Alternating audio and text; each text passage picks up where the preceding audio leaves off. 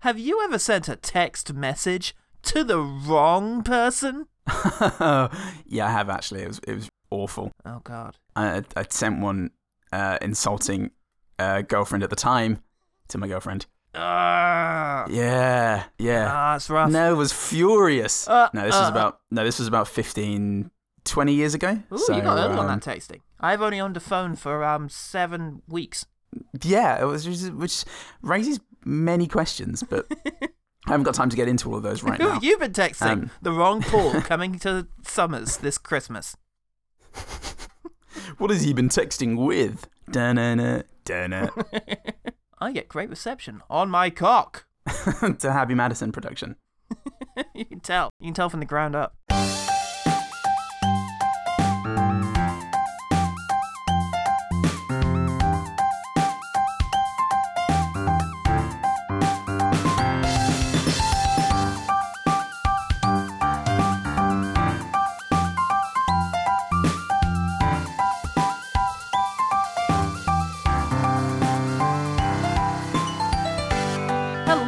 Welcome to One Good Thing, the podcast that always welcomes upsy downies. I'm Paul Salt. I'm a pretty damn good underwater talker. Oh yeah, you ought to see him, folks. So the ladies always told me. Barely swallows any of it. You can resuscitate him in 5 minutes easy. He's a pro. I do have to drown, but the things I say underwater got the fish losing it, mate. It has to be your last words. It's the only way God has granted you this ability. It's a cruel ability in many ways, but it's one that I take very lightly. Any excuse. I've seen him do it in a glass of water. God, it is the absolute end of recommendations month. And how better to bring this gaping asshole to a close than the cinematic equivalent of having forceps yanked out? It's a Happy Madison production. Paul, who did this to us? Oh, this is recommended by my awful friend Nick. His wife Stacey chose this film one film night of theirs, and now she's not allowed to choose films or even talk or think about films.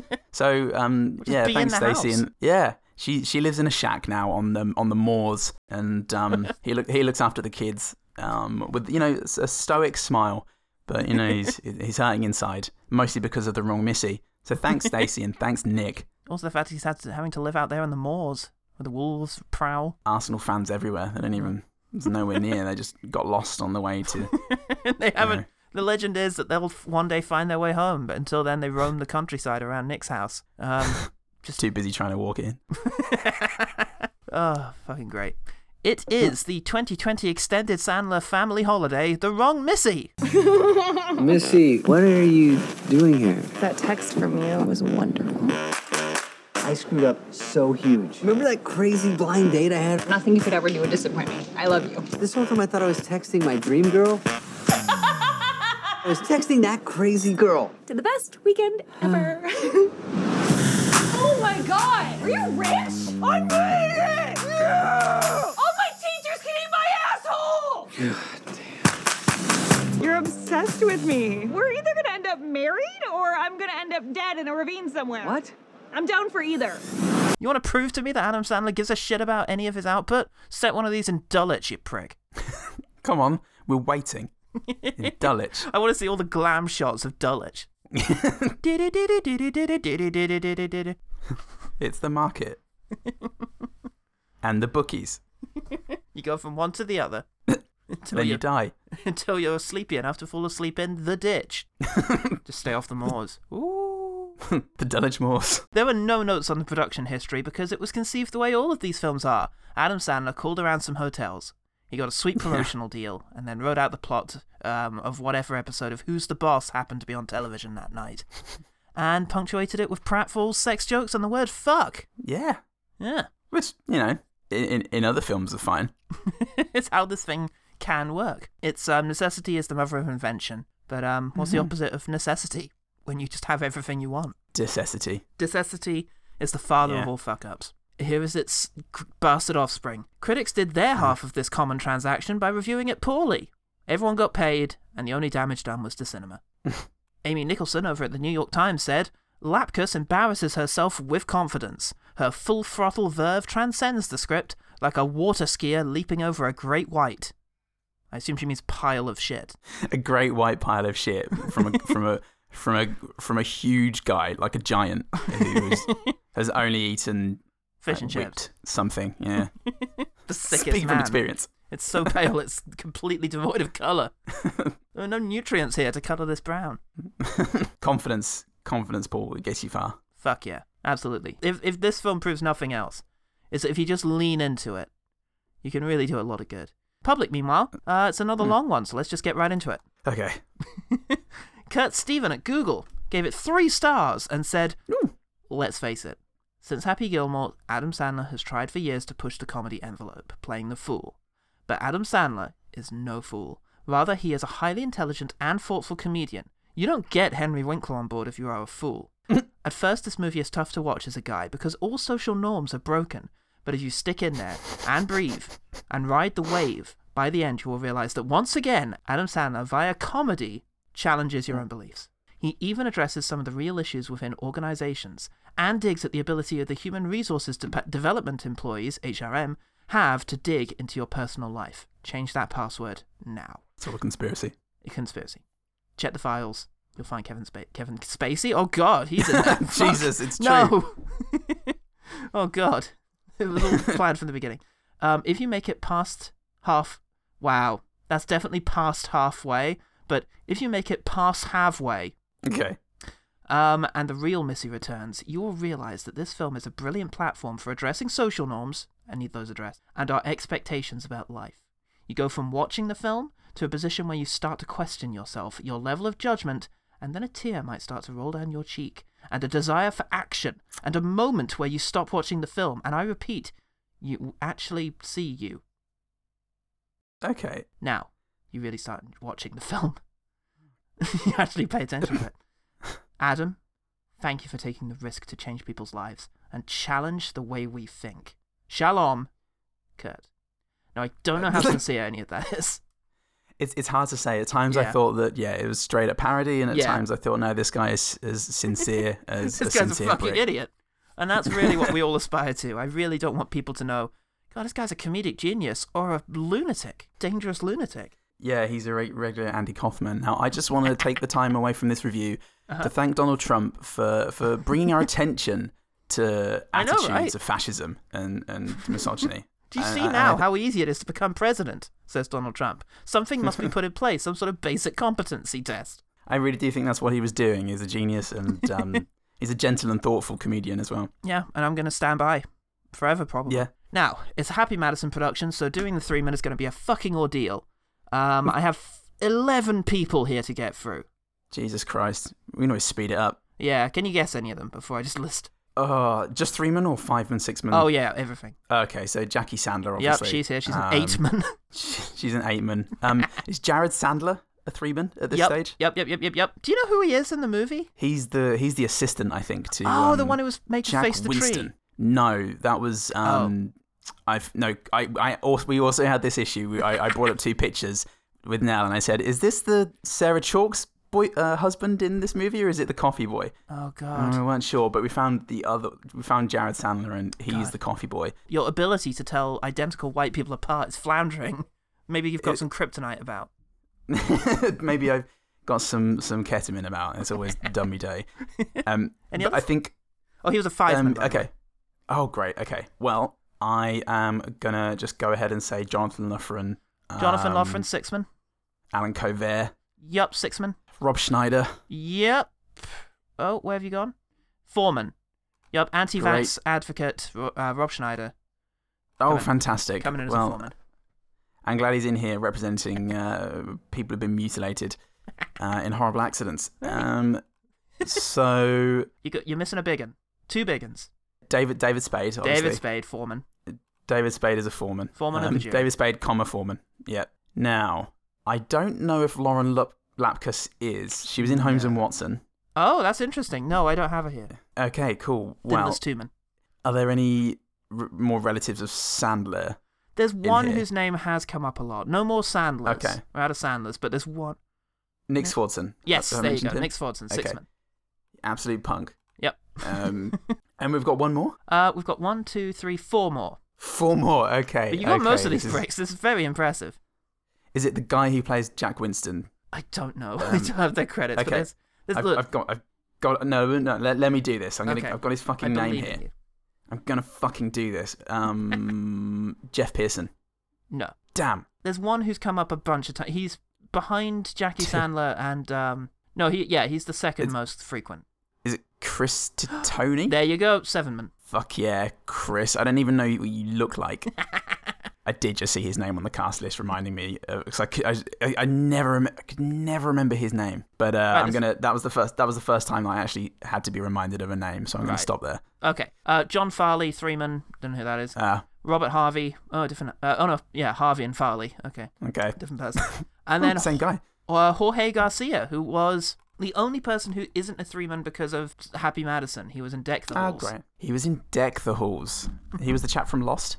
Oh, is it, maybe. Is that, Hurley from Lost? I'm going to say yes. I've only seen 1-2 episodes of Lost. Oh, you didn't check Hurley? He's like the biggest part of every episode.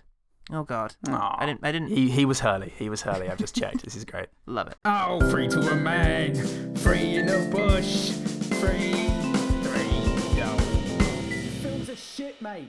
Look, the film has 33% on Rotten Tomatoes, 33% on Metacritic, and made enough money for Netflix to pay for 2 more Happy Madison films, including Hustle, produced by LeBron James.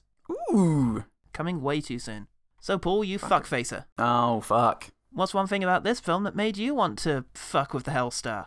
So, oh, Christ. David Spade does an awkward face when he's asked for a dick pic. Oh, yeah. He goes, ooh, that was good. That was good. You gotta get behind that. Yeah. I will say, I find David Spade quite endearing whenever he wasn't doing comedy, which was most of this film. Well, one of my good things, and I think it's good to start with a good thing, is he looks like he's in that period of his life where he should be doing sort of sad indie films. Because yes, this is his Lost in Translation phase, and as tragic as it is, because of the lot he's thrown in with, this is as close to that as he's gonna get. Yeah, the first half of the movie when he is a button-down teetotal guy. Yeah. He's quite endearing, I thought. And before he starts drinking and falling off of stuff. Yeah, and just reading the script, things like that. Reading the script, that was his first mistake. Oh, yeah. God. I do appreciate, though, that Netflix is so confident that showing a picture of David Spade is the way to get me into this movie. They could have done much worse, to be honest. Here he is, folks. Come on, man. He looks a bit pensive today. Oh, is he going to be a sad comic? Is this going to be a sad comic film? Who ever heard of a clown who cried? One who bride, maybe, but cried.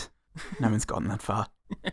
Let's find out. So, before we start, can I just say I really fucking hate the Happy Madison logo. Yeah.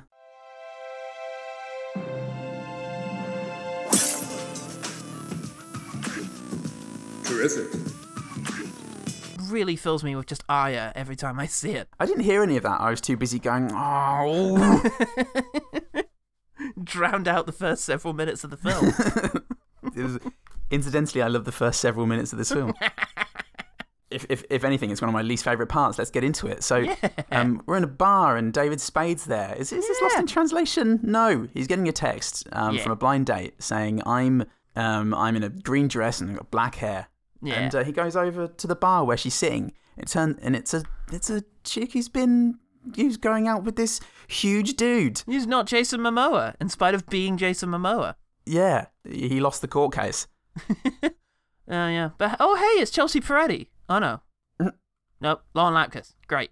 It's Lauren Lapkus playing Adam Sandler as a woman. That was so funny. You know what the best part is? You passed the test. What test? The testicle test. You showed some real nuts back there. I'm impressed, babe. It's cute. Real good. Hi, can I start you two with anything? Oh, yeah. Let's have 2 tequilas, please, señorita. Actually... Stop fucking me! I'm not. I'm just talking to you. I'm with someone! We're trying to have a romantic dinner date here? What do you think we're trying to have, huh? Until you assholes interrupted us. Hey, my boyfriend's gonna kick your fucking ass! No, he's not. I'm going to the restroom real quick and I'll be back. Right after he gets back, he's kicking your ass. Maybe I'll take a shit, too. Don't have to. You never know.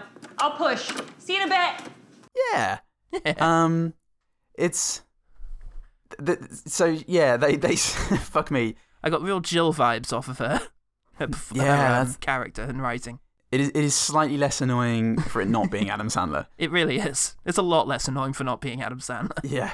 the first couple of minutes they have this date, and she's overbearing, sort of manic, and just she's got a big knife. She's doing a lot of sort of jacking off jokes. She's coming on strong, and she's sort of hunting for the nug in a Kevin James sort of way, and it's very foreboding for what's to come. But David Spade tries to escape. He gets half a minute out of a toilet, and then she turns up and starts doing a better performance, actually. And I start to think, oh, okay, maybe I'm confused. Okay, I'm confused. I'm subtly aware of the fact that we're not going to be having too many of Sandler's main regulars, so I start to feel better about my chances of being able to watch this movie. But oh boy, here's Nick Svardson. Yeah, oh boy, he's an HR guy, and he's snooping on all the data, but he's also a cog. Dude, come on, it's been 3 months since you went out with that crazy fuck. It was one date. The walking boots off, running shoes on, run to a vagina. Well, he tells him, you need to date more. That crazy date from the prologue. That's a weird thing to say. Yeah, but that crazy date from the prologue. That was over 3 months ago. Establishing expositional stuff. Anyway, you need to stop watching The Affair and go fucking to the plane where you'll meet someone. To the plane. Get to the chopper, motherfucker. I don't know this movie. And so he goes. And on his way out, he says, remember, I'm only if the dream girl is out there, she can come up to me. I'm only a hello away. And I think, it's kind of a memorable line to say. Oh, it's from The Affair. Okay, yeah, that makes sense. Okay, cool. Yeah. Well, the first line I enjoyed. Yeah, that would be from something else. Great. Well, you got to do what you can when Adam Sandler. So he goes to a plane and an attractive lady bumps into him. Yeah. Oh, this is a Happy Madison movie, isn't it? Yes, cool, but I make an incorrect prediction because I write the note, oh, great, we're being introduced to the gorgeous woman we get to feel sorry for the next hour and 30 minutes. And it's really only 5. Yeah, the woman I feel sorry for a long time. It's going to surprise you. Yeah, so they start talking because she misses her flight because they mix up their bags. Oh, and, classic movie japes. Oh, and then cliche? And then no, classic, definitely classic, not cliche. Class A. And so they start talking, and they've got so much in common. They don't drink. They've both been cheated on. They don't drink. I get to relate to that for a bit. Yeah, and she goes, the only weird thing is, speaking of things you can relate to, is why did you take my James Patterson book and put it in your bag? But this is my James Patterson book, author of the century, James Patterson. What? We both read legendary author James Patterson. Fantastic. Book with Bill Clinton. You can probably buy it in most cinema lobbies. Definitely at the W.H. Smith next door. We've got so much in common, so let's have a weird fumble for a minute in a janitor's closet that is marked with a sort of emblazoned sign, janitor's closet, which I've never seen before. I like that. That's a bit of attention. Man with a title. Yeah. Take some pride in your work. But there is the line. Okay. There's the line where we open a scene with... No, those guys are great. Amazing. I like all those bands. Which is great. They really have... You can tell they've grown closer over the summer. And they also share over the shared experience of disappointing VR concerts. We've all been there. Fuck yeah. What kind of crazy life are the Happy Madison crew living? Hey, everyone will know about this. Jaded's so fucking jaded. She gets her fucking tits out. So yeah, cut to him making out in a closet. You're welcome, dude. I got your fucking back, man. What I fucking tell you, if you're in one of my movies, you get to make out with this hottie. And she's standing right there pointing at her in her face. This fine piece of ass. You want to sign up to this, you fucking idiot. So, yeah, he goes home. They have her make out in the closet, but then they really do have to run for flights. And then later on, he's in the hotel, and he decides to text her, and he gets her number up on his phone. That was very hastily exchanged. And he sends her a text being like, hey, sweet tits, do you want to come sit on this? Or something to that effect. And it works. It goes well. And she asks for a dick pic. Uh-oh. Yeah. What's gonna happen? Oh, no. So Svardson sees the dick pic and also implies he's seen the nudes that she sent back, which is which is good stuff. We can all... Hey, remember Soul Man? No. Some of us moved on from there. Evolved. But, to be honest, it's a fucking miracle that Sandler has never blacked up. I can only imagine it just hasn't occurred to him yet. His lawyers have probably said it's not worth the time that you could spend making Grown Ups 3. They let him do it, and they let him call it Grown Ups 3, but then they just don't release it. Hey, we're going to release that fucking movie, you gay lords. He makes 5 movies a year, and Netflix picks the 2 that they think they can most get away with. Picks the two that don't have blackface in. He never watches it. He doesn't give a fuck. So Jackie fucking Sandler shows up to shows off that sometimes she can get lines in one of these things if she wants. Yeah. And she's playing a woman who's aggressive in the workplace, so everyone fucking hates her and they call her the Barracuda. Fuck yeah. Aggressive fish. Take that, fuck yeah. women. Take that, Jackie Sandler. Why aren't your tits out, says Adam. I'm trying to think. Yeah, so... That's the worst thing. So get those thinking tits out. He came in like Lars von Trier to address the audience, but he was actually screaming at Jackie Sandler. He's such an innovator. There's going to be a big weekend retreat thing, which is going to include his ex-girlfriend, who's now dating a chump. That's going to be awkward. And so he invites his hot new girlfriend along via text. And it was the first time they've seen each other since the airport. But oh shit, he's actually been texting Chelsea Penasse this whole time. Yeah. Whatever that reference is. It's Chelsea Peretti, but not. Oh, okay. Oh, I see. Yeah. I get it. I don't know who Chelsea Peretti is, so I think I just set myself up to fail. Well, if you Google a picture, you'll see that she looks remarkably like this fucking woman. Oh, okay. I'll do that in a bit. Nine-Nine. And she's married to Jordan Peele. Oh, great. Yeah, give her. Lauren Latkos has worked with Jordan Peele, so... Oh, well, there you go. Yeah. Go get it, girls. There you go. Same person, probably. So she wanks him off under a blanket. Yeah. In front of Jorge Garcia. In front of Jorge Garcia. And then tells him it was wonderful. And I just imagine her reading the script and being like, yeah, okay. I could... Let me make this work. I'm going to make this work. Yeah. I've got to. How's that for a wake-up call? You like that? Did you not want an upsy-downsy? I'm using lotion. Maybe it's a challenge. Maybe she's just one of those people who really needs to test themselves, signs up for like basic army training and, goes to a country where she doesn't speak the language and agrees to be in an Adam Sandler film. Just the harshest, most inhospitable conditions you can possibly subject yourself to. Hey, what's my motivation? Motive what? You've got a sleep apnea mask. You wear that. Gross. So I don't wear one of those now. So it's fucking awful for everyone involved, mostly her. And they get there, and David Spade's embarrassed, kind of rightly, because she's done nothing to suggest that she is reliable or dependable or anything but a threat. No, but we'll sneak that into a scene later when we need the audience to feel bad for her. But we don't need to start building up pathos now. We want people to think she's ridiculous. Cross that bridge when we come to it. Yeah, like Nick Swardson. We'll cross Nick Swardson when we come to it. And oh fuck, here he is. Here he is, and oh my god, it's Armie Hammer. Oh no. No, it's not. It's way worse than that. These two were freaking engaged. He was the guy before I am now the guy. You know all that stuff that came out recently where somebody was pretending to be Armie Hammer and like messaging women and saying he's a cannibal? Yes, this is why I keep seeing headlines saying, no, Armie Hammer is not a cannibal. Yeah, which wasn't expecting, but 2021, hey? This is that guy. This is the guy who is Cannibal Armie Hammer. And Sarah Chalk's here, who's Elliot from Scrubs and the mum from Rick and Morty. Oh, that's why I recognised her face and voice. Yeah. Oh, great. And she is the only believable Happy Madison woman who I get why she would prefer one of the leading men from Happy Madison to the guy she's currently with. Because David Spade. But how the fuck? There's no inner life there that suggests, oh yeah, I can see. I make a note about this later. Where is it? I just saw the word nuanced.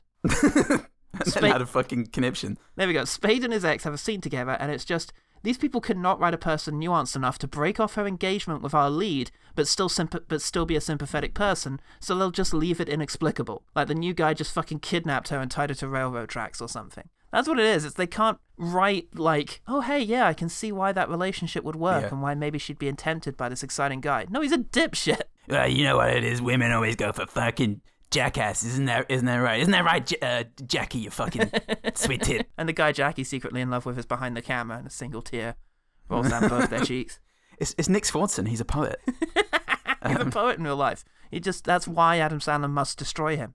So there's some corporate lifestyle bullshit that I just thank God I'm not a part of. And and Nick Swardson, he shows off the new Valley Girl delivery he's been perfecting and is willing to deliver every joke in. Dude, that happened to me. I accidentally sent my uncle a dick pic. He saw it, had a stroke. It was awful. It was like a nightmare for our family. Oh my God. You just deliver it kind of high like this, and then you go really deep at the end. He's got to try something different. You got to try something different when you can't just wear buck teeth all the time. And I've tried, and people don't like it. But then, oh gosh, after he's been bigging up his mystery girlfriend, telling lies and whatnot, the real one turns up, or the wrong one. If the movie title's anything to go by. something double. And and trouble, it's Shakespeare. So, oh look, it's Cross-Eyed Guy from every shitty Adam Sandler movie. Oh, it actually is. Yeah. Oh. I did briefly go, is this an act? And I thought, probably not, Paul. You probably just should drop it by now. It's probably gonna get a bit it is gonna get inappropriate, and yet I do feel he is here for that reason, and there is a reference to it later on, so I'm gonna refuse to feel bad about this. I wonder if that was one of my good things. Anyway, let's move on. There is some chill island music, and it's so fucking Happy Madison that it occurs to me that this is probably the bland bullshit that Adam Sandler uses to kind of anaesthetize himself each night as he snorts money directly into his brain. He got trepanned for that reason. just thumb it in there, Jackie. Keep those titties out. God. So it's getting horrible. Oh. So yeah, Thingo, Lauren Lapkus, she comes in and she takes over the proceedings. Basically, she gets hammered and she ruins everything for everybody. What a horrible woman! What a horrible she is. Woman who would just a harridan. It's just the worst. Absolute beast. You didn't tell me he was a porker. He's a little pork bite. I'm sorry, you are... She who makes Tim cream his shorts. Oh, I'm getting a tongue lashing, not the good kind. Where's my tropical itch? I got itchy for my bitchy witchy skitchy hitchy coo. And it's Mrs. Morris. Keep it coming. Jackie Sandler shows up to not have a character, but is it her fault? It's really nothing being brought to nothing. Yeah. Hey, fuck you, says everyone else to Jackie Sandler. Your character's a cunt.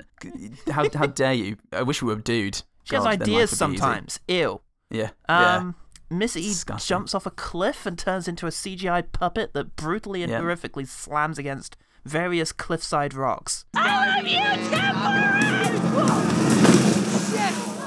Shit! Oh my god! Oh! Jesus! Oh my god! And I try to imagine finding it funny, and I feel very angry and scared at the world around me. Because you're getting old. And love it. The world's changing, man. You just gotta. This is the new comedy. This is what Mighty Boosh season 4 is gonna be. This is John Cleese's new. He was going for like a Curb Your Enthusiasm type thing, but it's just this. Love it. And then later that night, she kind of rapes him. Yeah. Kind of. Yeah. I mean, but we've been through this, Paul, before, and men can't. Knock knock. Yeah. Please consult the 3 episodes where I did that joke. But men cannot be raped, and if David Spade were to admit this, Nick Swartzen would just headbutt him in the balls and say, "No, I can't see them. I can see your little vag," and then that would be the end of that scene, and everyone would just be like, sort of go, "Yeah, great. I agree." And I feel so vindicated in my life and decisions that I've made inside of it. And I would feel a bit more like the world was a familiar place for me to be in. if only, but that's not for us, Paul. Tell that's you what, to preserve. I wish I had a fucking thing like that. Huh? Hey, if only the missus would touch me. I wish I had someone who'd initiate sexual contact whilst I was asleep. Right. Yeah. So that's that. All that scene went so well that she decides to run after their boat as they go shark watching as a sort of trust. Not even it's just a team exercise. Shark watching. Team exercise in order for hanging around Rob Schneider is a team building exercise. If you can get through this, you can get through any fucking economic slump. Yes, she does catch up and embarrasses herself on the boat for a bit. Yep. And Spade goes into the ocean in a shark tank where Missy vomits on them. And a shark attacks. I think about Jaws for a while, and everybody on the boat dances. I'm not happy. No, I mean, I get it. This film is the tip of the iceberg, I think, but it definitely opens you to the possibility that you haven't ever been happy. It's a possibility, but hey, things are going to change now because Missy actually saves the boss' life with some CPR and stuff. Yeah. And as an immediate sex joke. Do me next. Any pretty lady. Any pretty lady. Do me. It's wide open, anybody. Oh, yeah, and it goes on as the camera pans out. It keeps going. Oh, it just keeps going. I love that. And you really think, oh, okay, this is where the tables are going to turn. But no, that's not yet. That was just that was maybe another joke. If it doesn't move things on, assume it was a joke. Yeah. You've just got to at this stage. So, but David Spade says, "You've ruined everything, Missy. You've got to fix this now. The only way that I'm ever going to fall for you and see you as a human is if you help me get further on in my job." Yeah. So, well, this is after she has made things worse by giving the boss's wife accidentally fucking advice on the marriage, Therapy. which basically came to leave him because he's awful and it's a bad marriage. Don't worry, that will get fixed later on for the purposes of David Spade's career. Hooray. Yes. So, yeah, that happens. She does fix it by hypnotizing him. Yeah. This is after I think David Spade encounters the person who is now dating her ex. Fucking, not Armie Hammer. Smarmy Hammer. And he's cheating in the massage parlor because it wouldn't be a Happy Madison movie if the romantic rival wasn't cheating. Yeah, Christ, it's not. So we were watching him earlier going, God, he's so great. What's the catch? Wait, how could this possibly go wrong? But don't worry, we all remember the wedding singer constantly. So Jesus Christ. But luckily, that's not going to come up again. And that character will be dropped in literally like 2 scenes' time. Literally just here to provide an excuse to have a threesome later. So, how can a movie so formless be so formulaic? Oh, God. It's really hurting, Paul. I'm having similar sort of energy issues as we did with Escape from Tomorrow last week. It's sort of paining me to try and keep up with the lack of detail and form. But, you know, I think the listeners come to us for that reason. I've written Thing with the Boss, and I don't know what that is. So there's a fucking talent show, right? There is a talent show. There's some sort of performance dinner thing, and I just thank God I don't work for a bank.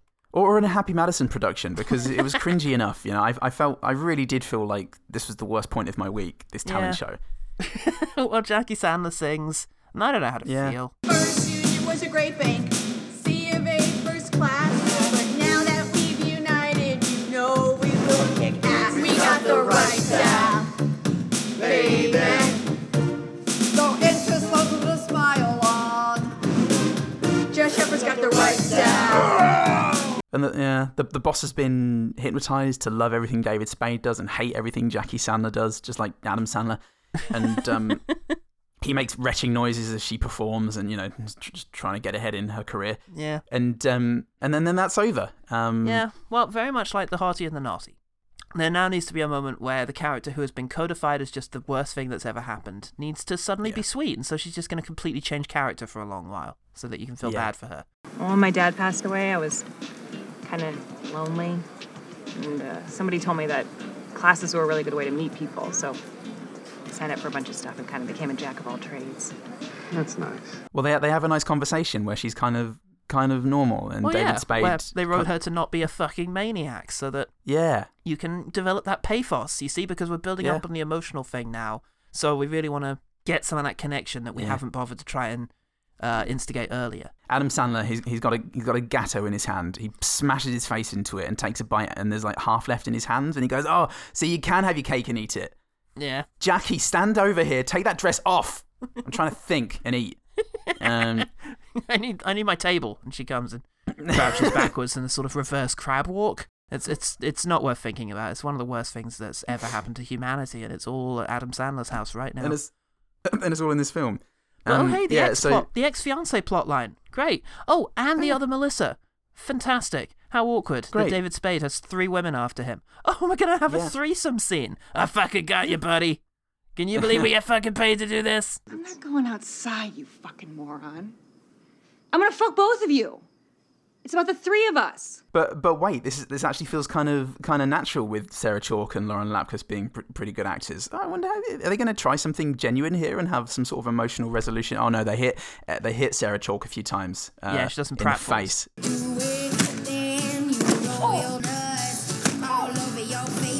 Yeah, she does some pratfalls and then realizes that maybe she's just going to go. Yeah. It's actually one of the most common issues with threesomes is that someone ends up feeling like a third wheel. It's a really important issue that Adam Sandler is shining light on right now. And that butt with his little light. Oh, yeah. Yeah, boy! You fucking believe this shit? Oh, my God, I get paid to do this. Where's Jackie? Jackie? Never seen again. Tell me off whilst I do this. So, the wife, she gets hit in the head. It's page 75 of the screenplay, so there needs to be a complication in the relationship. So, Jackie Handler hints at the mix-up that got the wrong Missy Jackie here. the Handler. And then Yep. she goes snooping on his phone and finds out the truth. Yeah. Uh-oh. How? Oh, God. Oh, no. Whoopsie daisies. Is this We're going to in result in trouble. another threesome? No. Because... Unfortunately, no. Unfortunately not this time.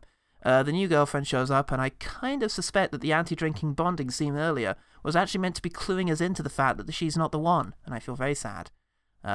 She's not the one because she didn't get him drinking. She's boring. Yeah. Fucking boring, Paul. Well, look, for whatever reason, Paul, he likes the wrong Missy now. So the right Missy has now become the wrong Missy, and the wrong Missy the right Missy. And he tries to explain this by drinking 6 shots of tequila and hand-walking off of a bar onto a stone corner. The model was the wrong Missy. Oh, fuck. Swordson! Jesus. Robot House. Oh. So he learns that he's actually more attracted to the woman who's not similar to him. Like opposites attract. It's a brand new fucking concept. I wonder none if of he's you have gonna, seen that movie before. I wonder if he's going to mention that or anything in his apology/declaration to her in 2 scenes' time. Looking ahead at the Happy Madison template script. Yeah, well, he gets himself fired first for no reason. He realises it's not for him or something. I don't know. Didn't learn anything. Didn't even tell us in exposition. It was a dreadful weekend. I'd quit that place very quickly. Yeah. I'd have quit it when they suggested a weekend. I'd have quit it when I walked into the office and met anyone when there. Fucking Swordson was there. I withdrew my application before I applied. So yeah, he does that, and then he goes to find Thingo, and he does this, plays the same trick on her, saying that he's at the bar wearing a black cap and a black t-shirt. Turns out it's only fucking Vanilla Ice. He's got no chance. Not a chance, shrimp dick. She calls him John, which is weird. And then, David Spade turns up because he's like, fuck, if I don't step in now, they're going to be fucking each other all night long. My love of my life and Vanilla Ice. And Vanilla Ice insults the size of David Spade's penis and then says, stuff. Look, fair's fair, mate. You claimed her first. She's yours. I didn't notice that you had your brand on her. So, yeah. I see it now All on right, her haunches. So here she is. Yeah. There you go. Sorry, bro. Shrimp dick. Dick. Fuck you. I'm Vanilla Ice. Touch dicks? Touch dicks? Just touch tips? No, don't touch them. Jesus, what's wrong with you? What are you? Just tips. Just tips. Yeah. Good. Does it feel like ice baby? I certainly feel under pressure. So they get back together and it's the end. So many loose ends. Yeah. I couldn't care less about any of them. That's it. Yeah. We're out of here. Fuck yeah. So that was the wrong Missy. It was, well, how was it? How did you find it? I found it a bit of a Missy. Oh, you fucking legend. I'm getting you on a Twitter thread. Twat at Punking. It was a condescending, lazy piece of shit, Paul. Yeah, it was super lazy. I mean, we always call these movies lazy, but my God, I can't actually imagine a film being made with less effort than this. Fortunately for our runtime, we covered a whole bunch of the issues in our comedy plot rundown. But the script is just expedience 101. It's the character is unsympathetic when they want her to be. Yep. She completely one-dimensional both times. She's sympathetic when they need her to be. David Spade is just flat 1 second, and then he's suddenly a different guy, and it's whatever they need him to be in order to make either a sketch work. It's one of those horrible things. Like The Dark Knight in those respects. Yeah, it reminds me of Like a Boss in some respects, in as much as it's all in service of the comedy. You know, there's no fucking through line here or thing that makes sense. It's just fucking whatever makes the gag work, and then if we want to have a bullshit emotional moment because it's a movie, and I guess for some reason we feel like we have to. I mean, why not just make a sketch show? Yeah. Who gives a fuck at this stage? It's almost amazing that they're putting the effort in that they are in order to make it have some sort of through line. Why not just have a series of sketches in which a horrible woman ruins public settings? Horrible woman, Paul. Horrible woman. I will say this is the sort of scene I would have expected more of in Jack and Jill, of just Jill showing up at work functions. With Adam Sandler and, being really obnoxious. There's only really one scene of that, and luckily Nick Svardsen is there to take most of the heat. Soak it up. Hate sponge. But I say it probably has more of it feels like it has more order than your regular Adam Sandler movie. Maybe Adam Sandler has slightly less to do with this one, except just produce it. Yeah. I got less angry watching this than I did. This isn't going to be in our bottom 10s, numb. I don't think. No. I felt less angry, and when you feel less angry, when you don't have that sort of background of rage, you can really just focus in on how unimpressive it is and how perfunctory it is and how limited in imagination it is in terms of the jokes it's willing to tell. It's people shouting or saying the word fuck or lame sex jokes or people throwing up on each other or pratfalls. I will say the two moments that really embody that for me are the talent show and then the sort of resolution at the end. The resolution at the end is classic. It was Jack and Jill, similar thing, just completely weightless. Yeah. I wanted David Spade for this to have had any emotional heft at all. You needed David Spade to like address his issues or their relationship or how he changed, but he gave this bullshit thing that was parodied in fucking Not Another Teen Movie of just I want to have a knife, I want to jump off a cliff and blah blah blah, and it was you could see her coming around to it as he was speaking, and it was just cause script. But the other thing was the talent show, which was just so patronizing and weak and saturated with disdain. It was like this feeling of, oh, this will do. Oh, this is good enough for the fucking schlubs out there. It's like a kid's drama piece of just, oh, and now there's a talent show where everybody can share their feelings. Yeah, I think for me it was the opening sequence of her, that first date that they went on, and they were just like, okay, how do we indicate that this woman is not for him? And they have no fucking way of doing this subtly or funnily, in a way that is amusing. And so they just have her be incredibly crass. And then the other scene was the scene where she has to ruin the party. And again, there's no way of doing this subtly, so she just gets drunk and does various pratfalls. And the thing about the pratfalls in this is there's something so unpleasant about them. And it's the way with every Happy Madison film. I've never laughed at the way someone falls over in a Happy Madison film. And I think it's just because it feels so overproduced. Yeah. It's always CGI recreations of the person, so it's always fucking grisly and horrible in some way. And then it's always... nothing of the person in them. No, and then it's got this horrible sort of crunch and very loud sound effects that sound like it was intended to really play out in a cinema. And it just robs it of any sense of of honesty and of, it doesn't make I don't know. It's hard to describe, but it just makes it feel gross. You're sort of homogenizing the fall because you're getting a team to work on it. It's physical comedy, and you're putting yourself into that performance, and everyone could have a different fall, if they worked on it. And this is what my new charity's about. I've got a lot of teenage interest so far. I'm looking for adults as well. I think it's never too late, but you can all perfect your fall and make it make it special. Find your own fall, everyone. Hashtag. I don't understand Twitter, but I will say, as much as I was very annoyed by Lauren Lapkus in the opening scene, I found myself coming around to her quite quickly. Yeah. I agree with every critic. Yeah. Because most critics made the point that Lauren Lapkus was the sort of saving grace of this film, in the same way that, Rose Byrne and, oh no, I've forgotten her name.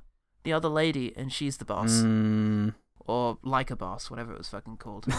There it is. All I have to do is type the word like in. Good work, Google. You know who I am. Tiffany Haddish, that was her name, of course it was. Oh, yeah, okay. In the same way, they were the sort of thing that worked about. And it shows how difficult it is for standout performances to work when the script is dog shit. Or, actively annoying. But no, in the hands of, I don't know, Adam Sandler in drag, or, I don't know, Salma Hayek or someone, this could have been really, really obnoxious. But she does have this quirky kind of charm to her. That the energy that she has, an energy, and again a lack of shame. Like that person said, she's making a fool of herself unashamedly, and I think there's something very infectious about that, and very interesting and exciting. Yeah, the performance, despite the fact that it was completely over the top, it felt like she was in command of it as well. Yeah, like every time her voice fluctuated when she screamed at people or at children or whatever, everything felt like she'd gotten it just right. And it was really impressive, and I honestly found myself laughing quite a lot at the stuff at her. Oh, good. I found myself endeared by her. I don't know if I laughed, but anywho, let's talk about some of those moments. Let's quickfire. Yes, please. Quickfire. So I will say this is probably the least ugly Happy Madison film I've seen. It felt like the cinematographer and director, they had a less aggressively unattractive palette. And aside from Rob Schneider, there wasn't that much in the way of grotesques. You know how the cast in these things are always like grotesques with the bald caps and fake rubber-looking bellies and everything looks a bit like Little Britain? There's not much of that going on. Yes. Different director, maybe? Yeah, I think so. I think I looked him up. I think he's a somewhat new guy, or, he's kind as of yet uncorrupted. uncorrupted yet. I mean, he's just a background fucking dude. It doesn't really matter who directs these things. Who gives a shit? True. You know, Adam Sandler doesn't. Yeah, there weren't too many garish shots of the resort either. There was a couple of sweeping. There were a few that clearly shots, came from like the screensaver of the fucking televisions in the hotel rooms. But apart from that, it was mostly they didn't do too many establishing shots. Certainly nothing as obnoxious as the Royal Caribbean fucking thing in Jack and Jill. Oh yeah. Yeah, like I said, I'd liked the sad comic look that David Spade had, at least for especially the first third of the movie. Yeah. And I'd be interested to see him in an indie movie. You know, Sophia Cobbler's doing something, maybe.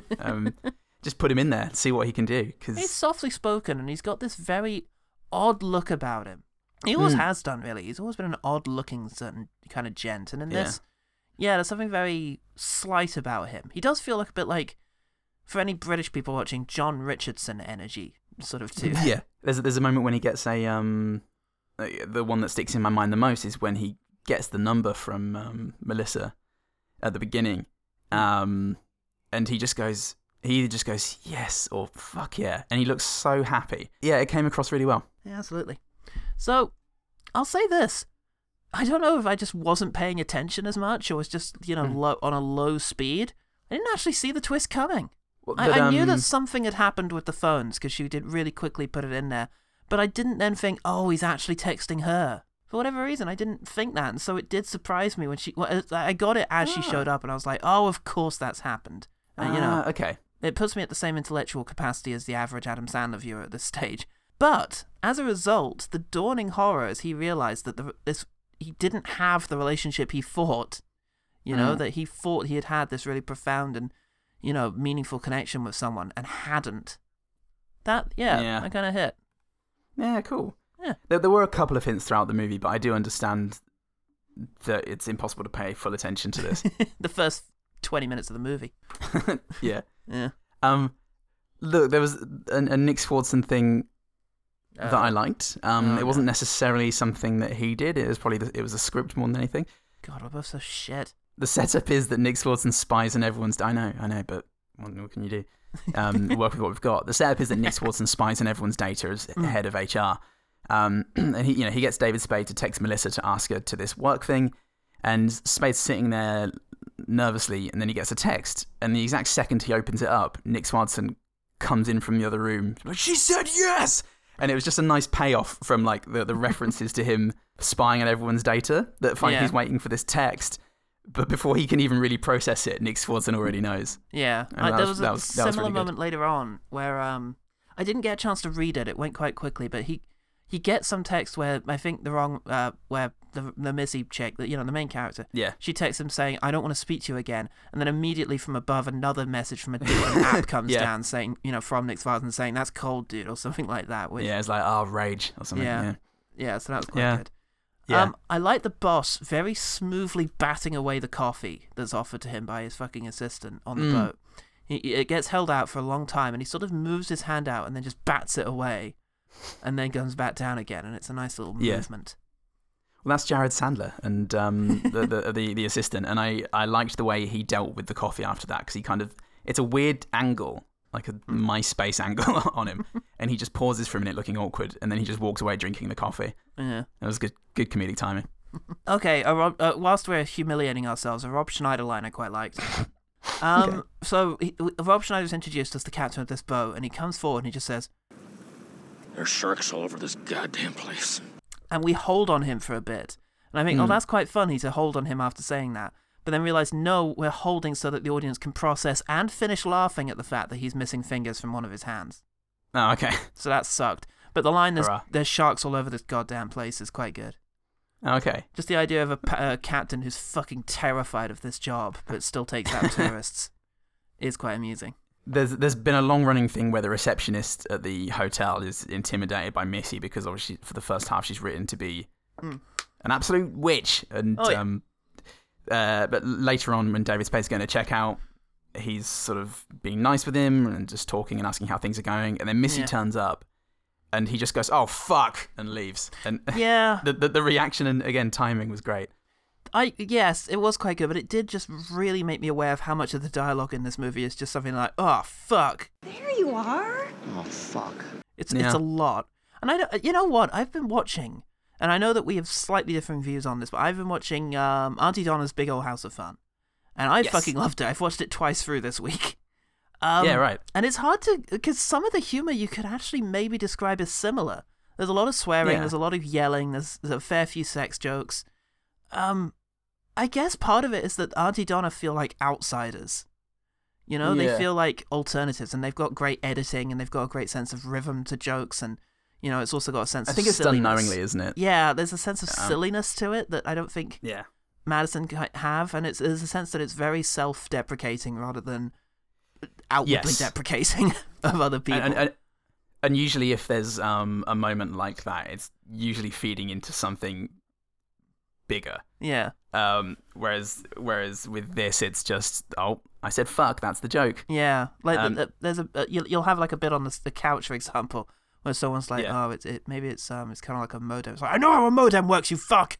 And it's funny because of how inexplicable it is that he would suddenly be yelling.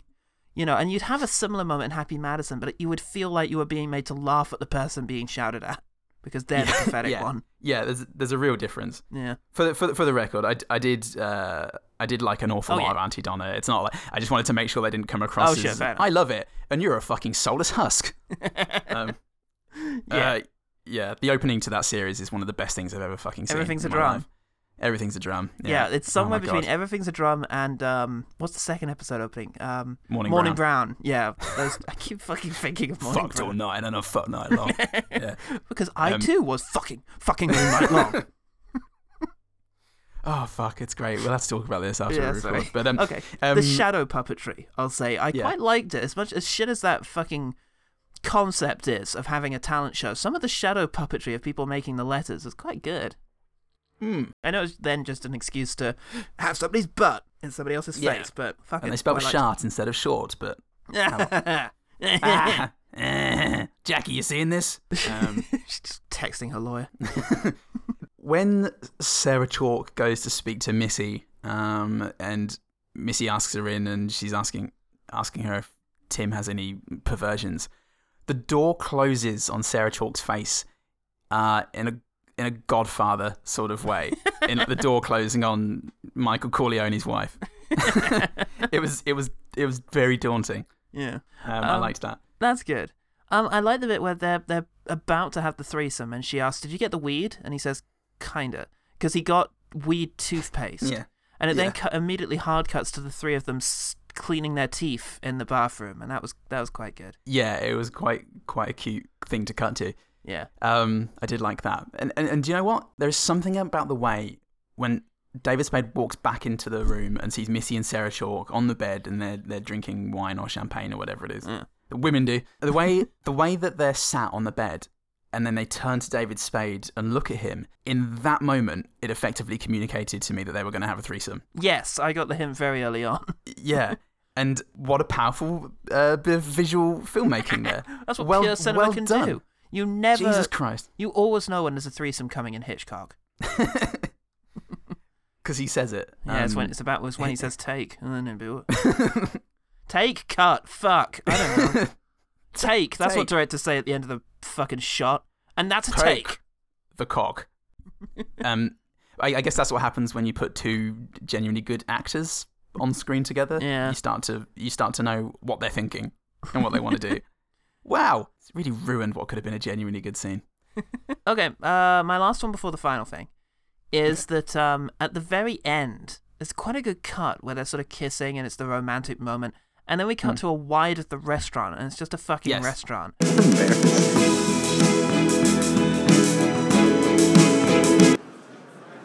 got a chai smoothie for JJ. And which is a perfectly shit line to end the movie on. I and really that was like quite that. good. Yeah, one other thing before the last thing. When David Spade gets hammered and hand stands off the building because they didn't have a way to sort of segue to the moment when he tells the right Missy that he's fallen for the wrong Missy.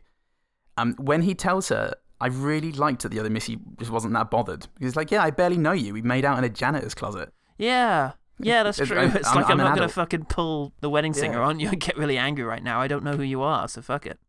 I got to come here for free. Bye, bitches. And she walked off set. With a bag of money. Hey, hang on, someone With else mine. Jackie Sandler. Hey, Jackie, you seen this shit? And she's going with her. Yay! Run! Run, women.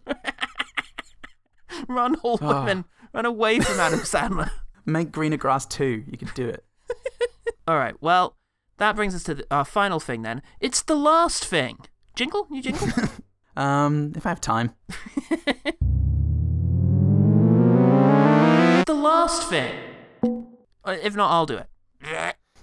Yes, we're gonna have Lauren Lapkus as the. Yeah. Why does the name Lauren Lapkus mean something to me? I feel like it's been said in something. Oh well, there's no time to figure that out. Multiple times throughout this episode. Yeah, that'll be it. Fuck yeah. Who you dissociated for the last hour. That was a really funny show those guys did. Yeah, well, she's great. She's got really good facial comedy. She's got good comedic timing, good delivery. Yep. Bad jokes for the most part, but every so often when she just has to say something like, my boyfriend's gonna kick your fucking ass, and has to yell it. Hey, my boyfriend's gonna kick your fucking ass! No, he's not. Then, fucking ass. Yeah. Or have a good shit, my man. Have a good shit, my man. Thank you.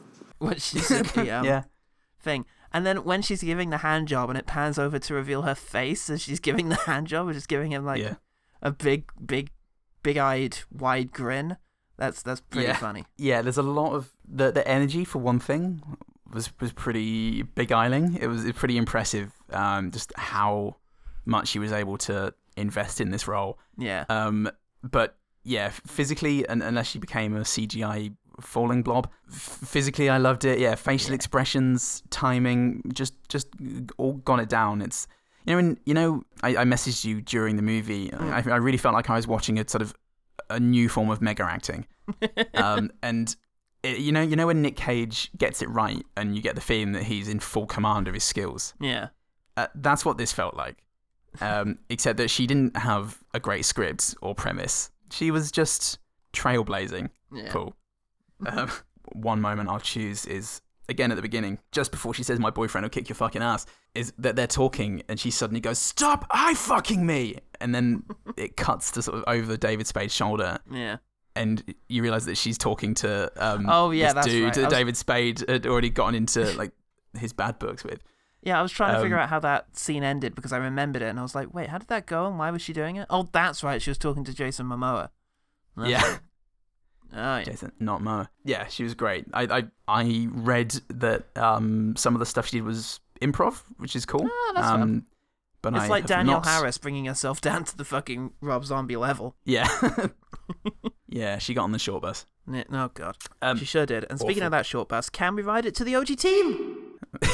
I believe we can, especially because OG team is population 0. Oh, no. Nobody's seen this horrible film, and not even Nick wants to come forward and justify what he did. Yeah, do you know what, actually? I did ask Nick for a good thing, and I think he gave me something that was not very good. He doesn't listen to the show very much. You can't blame him. He tries hard. He's got big problems to worry about. He's got fucking wolves out there. That's true. Moors are a just horrible, unforgiving place. Various lovers shouting at each other across the windswept landscapes. I mean, that just keeps you up all night. And they get in the bins. And they get in the bins. And he lives in the bin now after watching this movie. He said, the good thing is I've successfully erased most of it from my memory. So that's not a thing we accept. It's a difficult response. And Nick, you're just gonna have to call me when you think of something. I don't care what time of day it is. You're just gonna have to scream it into my ear until it bleeds. At which point you can resume the friendship. I think we've got a good thing going, man. Until then, that was Thanks, the one better OG team. thing. That was not the one better thing. That was the OG team. This is the one better thing, motherfucker.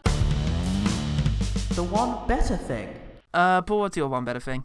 It's On the Rocks, the latest Sofia Coppola movie. Oh fuck, I was gonna have that as well. Oh, were you? Yeah. The great. island scene at the end. Very much involved. Yeah, it's fine. I have a backup. It's good that I went first because I don't. So Bill Murray and Rashida Jones star, also with a surprisingly lovely performance from Marlon Wayans, about a young mother in a rut who suspects her husband Wayans is cheating on her. This idea is sort of nurtured by a dad, Bill Murray, who is himself a philanderer and a relentless schmooze, and someone who seems to really get women in his overbearing way, despite to the frustration and disbelief of his daughter.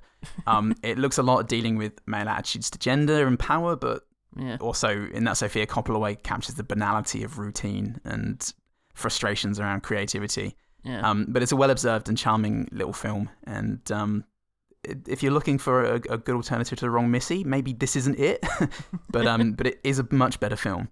I think it is. I think if So, you're looking for something funny that has stuff about sort of relationships and, misunderstandings and such, then I think you could. Yeah, I think On the Rocks is a pretty solid watch. And it also stars Jessica Henwick as the potential cheatee. Ah. And Jessica Henwick I've become somewhat obsessed with. I've fallen in love with her. You might know her as Colleen Wing from Iron Fist, or Nymeria Sand, who was massively sidelined in Game of Thrones. She was in 8 episodes. Jesus Christ. And she'll be in The Matrix 4 when it comes out. Oh, great. And she's going to be great. She's in The Force Awakens. She's like one of the pilots. She dies when the thing explodes in The Last Jedi. Like the X-Wing bit. Okay. Yeah, so. But my backup, One Better Thing, is Evil Under the Sun. Yeah, it's a fucking Poirot film. That's where I've gone. Basically, it's set on a hotel on a remote island, and so this, kind of reminded me of it. It's a Poirot, there's a bunch of people, there's one person who everybody fucking hates, and everyone has a reason to kill, and she gets killed, oh boy. Kill surprise. And Poirot has to figure out how happened. Kill surprise. Everyone has to figure out how this happened when everybody seems to have an alibi, and it's really pretty. It's directed by Guy Hamilton, who did a lot of the early Bond films, and it's Peter Ustinov in his second outing as Poirot.